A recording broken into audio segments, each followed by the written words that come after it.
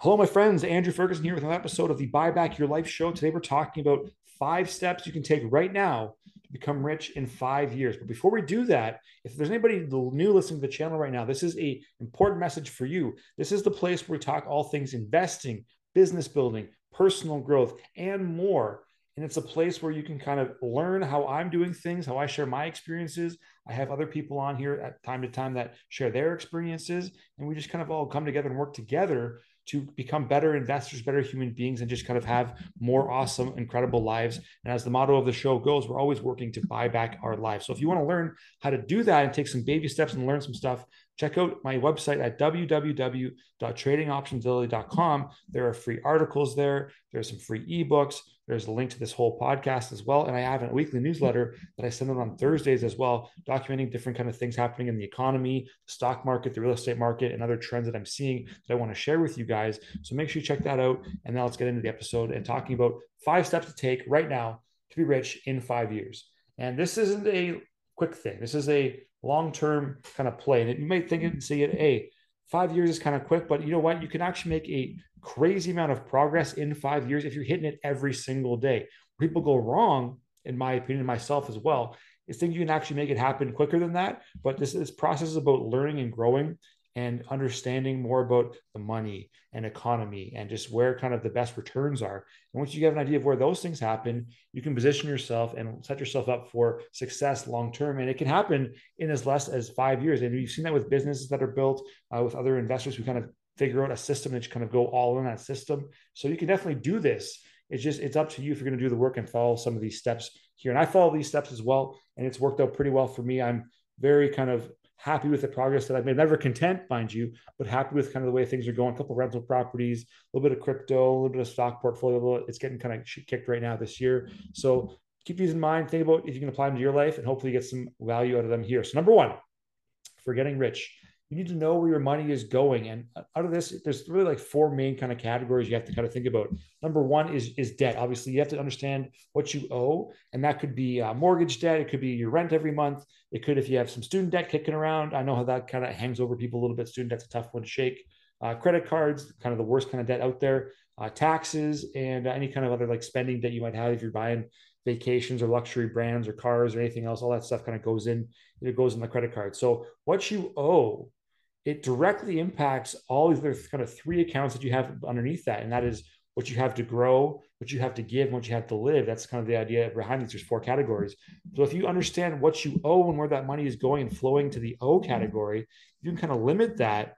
You will give yourself a better chance to kind of get ahead financially. And if you can keep it to like maybe 25-30% of what you owe every month is going into that account, then you can kind of get the rest of your cash and spread around in the grow category, which is your short-term and kind of long-term kind of goals for savings, your retirement kind of funds, those sort of things. And you can put more money towards the give amount, which is kind of the way you give to charity. And that doesn't have to be like a monetary amount. That can be with your time, with your expertise, mentoring, all these different things in the give category. And the live category, which is kind of your discretionary expenses. Like if you kind of have a couple kind of hobbies to keep you kind of well-minded and kind of in peak physical shape potentially, those are the things you want to kind of give some cash to as well. So you want to understand those four categories. When you do, and you can limit the amount that go into the O, you just bump up and beef up the other three. That's living for the future, living kind of putting some stuff on hold right now for the kind of the greater cause that you're living towards as you kind of go through. And what I like to do is I like to take and pay myself first. Like you probably heard that term before, is just when you get a paycheck, you try to wait till the end of the month and then you're going to have cash left over. You think you're going to, sometimes you don't. So what you want to do, and what I do, is I kind of take my paycheck and I kind of cut it off and take a certain percentage of it every single paycheck the day after, throw it in a separate account, which I can then use for the grow, give, and live accounts. And I do it that way so that it's there right away, and I just live on less. And I don't really notice a difference, to be honest with you. It comes automatic, and that's what I had to live on, and that's how I kind of do it myself. Number two is that you have to financially educate yourself. And I can't tell you how much my life changed after I started reading personal finance books and just like kind of personal help books. When you read, you're downloading information that someone else has spent an incredible amount of time to accumulate for you. And reading is good, but you have to read and then apply. So when you read, take something away from a book and actually implement it in your life and stick with it for 21 days. which is kind of the default kind of area where you have to get to establish a habit. Once you do that, and if you're understanding like how money works better, if you're understanding a certain type of investment and you practice it for 21 days, it becomes part of your kind of habits and your day-to-day operation. So if you can do that and you can understand money better, you'll know the system, you understand the weak spots, the strong spots, where you can kind of position yourself in the cracks to exploit the system that we're in. And not everybody agrees with the money system that's constructed today. And they don't teach you this stuff in school either. So you have to kind of do your own research. But there are gaps in the system that you can go and kind of craft and create your kind of niche in if you know where to look. But if you don't know where to look, you don't educate yourself and you don't understand how money works, it's very hard to see opportunity when it's there in front of you, maybe smacking you on the face, going, hey, this is an opportunity you should get in on, but you don't understand it because you don't have the financial kind of literacy to get there, which a lot of people don't. So if you have never studied money before, don't worry. You can definitely get started on YouTube. You can get started with different books, podcasts like this, wherever you're at, just get started and kind of start financially educating yourself on what money is, how it works, where it flows, and just understand the principle too, that there is enough money out there for everyone to get what they want. So it's not like it's limited, it's limitless. In fact, if you kind of believe you can get it, you can go make it happen. On to number 3. If you want to get rich, you need to learn how to pay down your debt, or at the very least, you have to only borrow money to invest in an opportunity where you can actually earn more than the debt that you have in there. So a good example of that, if you're going to borrow, they don't like to borrow to spend, right? You don't want to borrow and go on a trip where you're not getting like a financial return. You're getting like a pleasure and emotional return, which is great, but you still have to come up with the cash for that. But where in turn, if you bought a rental property, let's say, and you spent $100,000, that rental property is going to bring you an income every year. And eventually that income is going to give you back 100K in capital over time. So then you can use that kind of asset to then go pay off the rental property itself and then go pay for your vacation or other kind of luxuries in life. So you need to have the debt kind of pay down plan in effect, but you also want to be able to not be afraid of borrowing when it's borrowing for the right cause. But if you have kind of consumer debt, or if you have auto debt or student loans, all those kind of things you need to kind of think about and be more intentional with how you use your money if you do have those things, and just kind of understand that every dollar that you owe, it takes away from a dollar you can actually grow.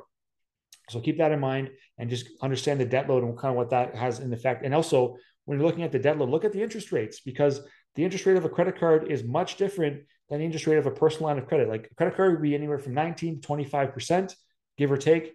A line of credit could be anywhere from, I've seen 3% to 6%, even higher, 8%. So, but very different in interest rates. So if you do have debt, think about paying down the one with the highest interest rates first, or you kind of tackle the biggest kind of debt total, or the one that's costing you the most, and go from there. Another thing you need to do if you want to become rich in 5 years is have multiple streams of income. And this one was huge for me when I was getting started. I only had one stream, which is my 9 to 5 job. And it's very hard to get rich and get wealthy on just a job, because you have so much time, right? So much time is committed to kind of building your skills in your career, and then kind of putting in the time with coworkers and colleagues and presenting and papers and research and building other skills and communication. And there's only so many hours in a day. And if you have a job, you're limited to kind of 40 hours, 80 hours a week. Even if you do that, you can only do that for so long before you get burnt out. And there's a cap to what you can earn. But there's no cap to how many cryptocurrencies you own, or how much stock income you can have in dividends every year, or how many rental properties you want to have, or how many businesses you can build. The key is that you want to have one source of income, use that capital to then build other sources of income. What you're actually doing when you're doing that is you're using your cash to buy more income.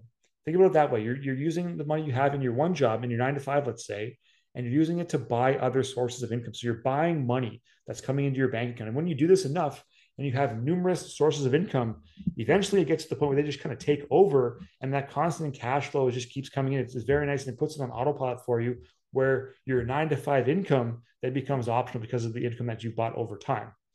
And millionaires and the rich, they have multiple sources of income. All of them do. It's very rare that you meet somebody that's very rich where they only have money coming in one way. And if it's like a main business, they'll have other kind of ways within that business to make money, different ways of doing it. It's not all in one basket, because it's very kind of risk adverse to do that. If you want to just have more income streams, you limit the risk out, you spread the risk out. And if one cash flow stream is interrupted, you still have the other ones kind of flowing and kind of float the boat, instead of having just one source of income. So get multiple and grow them as much as you can. And the last thing here, number 5, increase your grow category. So out of the grow, live, and give, you want to make sure that your grow category is taking care of you. And that's the one that's going to be your a retirement fund when you get older, when it's going to be your 401k if you're in the States, or if you're in Canada, you may be an RSP, where your company may match a little bit if you're in a 9 to 5 kind of role, corporate role, but you want to make sure you top up your grow and have that kind of percentage increase as often as they can. Because again, the more you're growing your income and you're growing your savings, you're just cutting down the time you have to actually work and do things that you might not want to do. So if you can kind of save 20% of your income and put in that grow category and invest it, maybe you can retire 5 years early. But if you put 40% of your income in that grow category invested, maybe you can chop that 5 years off and make it 15. So that's kind of the risk reward you have to think about when you're actually making these kind of things and taking money out of the grow and using it for the O in the debt category, or giving it, or kind of, which is good to give. But just have that kind of mindset that if you're spending a lot and you're having trouble spending, like you're taking away from your future, right? You're just adding more time on that you have to actually work for money. So the more you kind of save, the more you can invest and grow, the better off you're going to be in the future, because you're building your retirement kind of nest egg now, and you're increasing the effects of compound interest.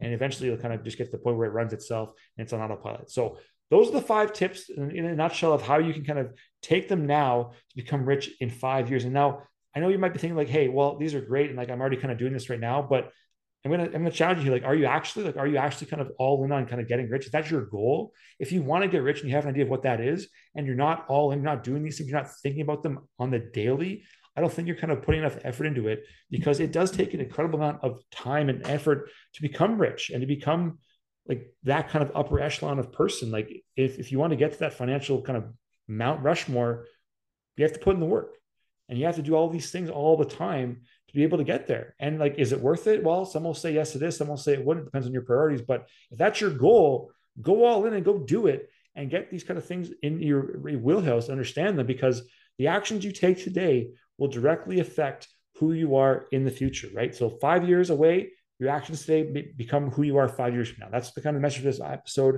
I hope you guys got some value out of it. And if you guys want to ever check out the website, check out YouTube channel, you can do that. They're both in the description for the show notes. I will kind of plug the YouTube channel right now, just because more content's going on there than anywhere else besides this podcast. And that is www.youtube.com/the @Andrew.Ferguson. That's my YouTube channel. Go check it out. Subscribe if you get some value out of it, and keep listening to the podcast. Keep working to buy back your life. Love you guys. Talk to you later. See you in the next one.